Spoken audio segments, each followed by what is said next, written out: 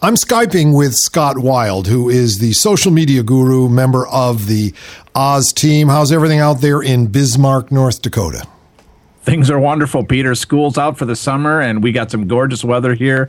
The kids are out just screaming all over the block, so you can tell that they're ready for a full summer. And, as parents, we like to have them out of the house and in the backyard yelling up a storm. So. Well, yeah, you live in an area like where I grew up where you don't have to worry about kids being kidnapped, held at ransom. I mean, it's a better world. Well, we're going to talk ones and zeros. What we're going to talk about in social media today, Scott, is how people, particularly professional organizations, are using Facebook. Absolutely. Well, Facebook is absolutely becoming a critical part of the business process. And it's not just, there's a lot of people that sign up Facebook. They sign up their business with a personal profile, and they actually should generate instead a Facebook fan page for their business. And the reason that they do this is because those pages are actually indexed by Google. They're public to the site. You don't even have to have a Facebook account to see someone's Facebook fan page. Whereas if you're using a personal profile for your business, you're only limited to 5,000 people that can be friends of your business. It's not indexed in the search engines because it's private. I mean, you have to be a friend of the business in order to see that information. So very important that people create what's called a fan page, which is what we've done for Radio Free Oz. You're starting to build up that community. And here's another reason why it becomes an important piece of any marketing strategy. And I'm going to use the example of Reebok Hockey and CBS Sports and their March Madness tournament when you pick the brackets, because that's the big thing that people do when they're during the March Madness. People want to pick the brackets, right? So in their big $1 million TV commercials, instead of sending people to cbssports.com, they send people over to facebook.com/brackets. And in the Reebok ads, when you want to see the finish to one of their commercials or see how the end is going to turn out, they send you over to Reebok or facebook.com/Reebok Hockey, for example, to watch the Sidney Crosby commercials. The reason they do this is because when people interact with that Facebook page and I either click the like button or I make a comment, that now shows up on the homepage of everyone who is a personal friend of mine in Facebook. So right now I've got almost 1,500 people as friends. So when I like the Radio Free Oz website, or if I like the CBS Sports brackets, it posts that on my profile, which also shows up in the homepage feed for all of my friends, 1,400 plus people. Now, when you think about it, if CBS Sports or Reebok would have sent me to their website to watch that video, how many people would have known that I actually watched that video or interacted with their Facebook brackets, right? Nope, hardly anybody. Maybe some people crunching some numbers at CBS. I mean, but right. Not. The Web Geek at the end of the month is going to check the web metrics and know that this IP address came in for this amount of time on this date. But this is the reason that Facebook, it holds true to the social media philosophy that it's the largest referral network in history. And when people, my friends, can personally see what I'm doing, that might entice them to want to play the brackets as well and create a little competition. So you got this opportunity for things to go viral.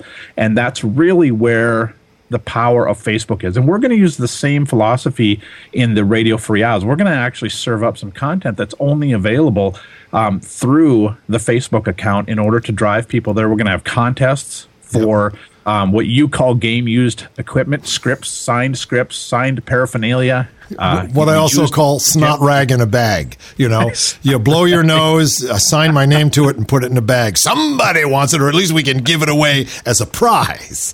That's exactly right. Well, so it's going to let them interact with the show in a whole new way, and also see others out there that are friends and potential friends, and even share the information a little more easily. So that's really the power of Facebook. Well, you showed the power when we're Radio Free Oz is now in the top 10 on Podcast Alley, which is a service that it has 80,000 different podcast services available. It has like 500,000 podcasts on the site.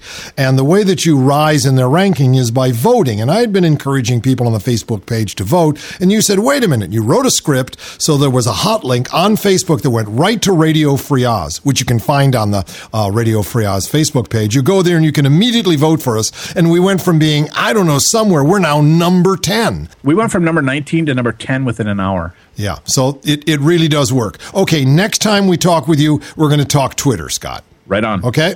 Talk to you soon. Thanks. Dave, there's nothing weirder in the world than China. I know most of our listeners have not been there. I've been there a couple of times, and I tell you, one of the things about China that really, really surprised me is how bad the food is.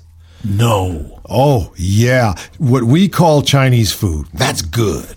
Love to have some Chinese food. Yeah. And I was being treated by like the mayor of the particular town. They had like the town of Beijing has these little sections in it. Like we were in like the technology section, 1 million people. Yeah. Yeah. Just a little. So, and they take us out for these really nice dinners. Yeah. And it was like, what end of the chicken does that come from? This is the chicken beak kind of diet. I was in a restaurant like that in New York once, and taken there by friends, and what can I order on the menu that has eyes, or that has a spine, or these are the beaks. Then they stuff the beaks. I don't want to get into it. Don't go there. I don't want to get. It's on a lazy Susan, and it couldn't have gotten lazy enough. Way out of sea urchin territory. Okay, all right. This little something from Mick newspaper. All right, about 15,000 snakes were spotted slithering along a road near a village in northern Beijing just recently, in what local authorities said may have been part of a Buddhist ceremony. This, according to China's Global Times, right? The Huaru District Bureau of Landscape and Forestry, and I'm trying to be as Chinese as possible there. I think it was atonal rather than probably tonal, means carrot head premier, and we're never going to get this on the web out there. All right, so that Bureau of Landscape and Forestry was quick to assure locals that the rambling reptiles had nothing to do with the weather. I don't know. Nothing to do with the weather. No, that must have the guy who was out there counting 15,065, 15,001, 15,000. Has nothing to do with the weather. It's good. Weather's good out here. It's snake territory. It's okay. The thing that gets me is that 15,003. Why does it reassure the populace when they see 15,000 snakes crossing the road that it's not about the weather? Well, because obviously they could be falling out of the sky, which would be really weird. Raining cats and snakes. Yeah, I'm sure that you don't want to have crawling across the road. You want to make sure they didn't just appear there, And the seismological office stressed that it did not signal an impending earthquake. Now, in this country, 15,000 snakes crossing the road doesn't mean an earthquake either. It means that you have been taking the wrong hallucinogen. Good Lord. Okay. Don't believe the rumors and stop spreading them, the Forestry Bureau said. So, they've got those signs, T-shirts they've got for those printed up in China. They've had it for years.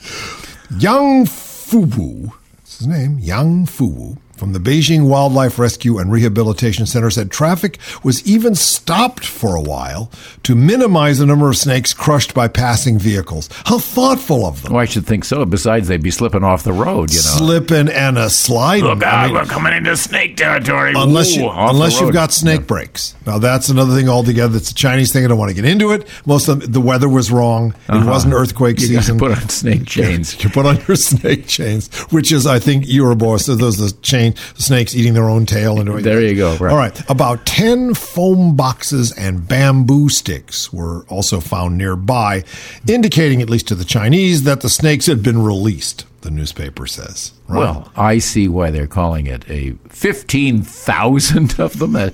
That is quite a Buddhist ceremony. Sure, that's a ceremony where animals are released into the wild, and it's beneficial and a good thing to do. However, they usually pick crickets. Yeah. And usually they don't do it so that they're going to invade a village and cause everybody to think the weather's bad or that there's an earthquake. It's rare to see such a mass release, I'm quoting. It might be a Buddhist ceremony, Yang said. Such campaigns should be encouraged. But it's irrational to release so many at the same place at one time. What does he mean such campaigns should be encouraged? Is it political? Is it a statement? Has it got something to do with Mao Zedong and the Long March? What is it? Maybe it's somewhere in the Little Red Book. I don't know. One of those Tang Dynasty poems. Yes. Snakes on the road. It is heaven. They are the people. I will join them. The snakes are many. We are few. Evening, I drink and go home. There's a man named David Goldman who writes a column for the Asia Times under the pseudonym of Spengler. Spengler was I think it was a German historian who basically came out with a very remarkable book called The Decline of the West. I think it came out in the early 20th century and basically said, we're on the way out. Anyway, He's very interested in the relationship between the Western world and the Muslim world. And here he's talking about one, as far as he's concerned, irreconcilable contradiction. More than the Quran's sanction of wife-beating, the legal ground on which the Quran sanctions it reveals an impassable gulf between Islamic and Western law. The sovereign grants inalienable rights to every individual in Western society, of which protection from violence is foremost. Every individual stands in direct relation to the state, which wields a monopoly of violence. Islam's legal system is radically different. The father is a governor or administrator of the family, that is, a little sovereign within his domestic realm, with the right to employ violence to control his wife and children. That is the self-understanding of modern Islam, spelled out by Muslim American scholars, and it is incompatible with the Western concept of human rights. By extension, the power of the little sovereign of the family can include the killing of wayward wives and female relations. Execution for domestic crimes, often called honor killing, is not mentioned in the Quran, but the practice is so widespread in Muslim countries, the United Nations Population Fund estimates an annual toll of 5,000, that it is recognized in what we might term Islamic common law. Muslim courts either do not prosecute so-called honor killings or prosecute them more leniently than other crimes. Article 340 of Jordan's Penal Code states, "He who discovers his wife or one of his female relatives committing adultery and kills, wounds, or injures one of them is exempted from any penalty." Now, that's convenient. Syria imposes only a 2-year prison sentence for such killings. Pakistan forbids them, but then rarely punishes them.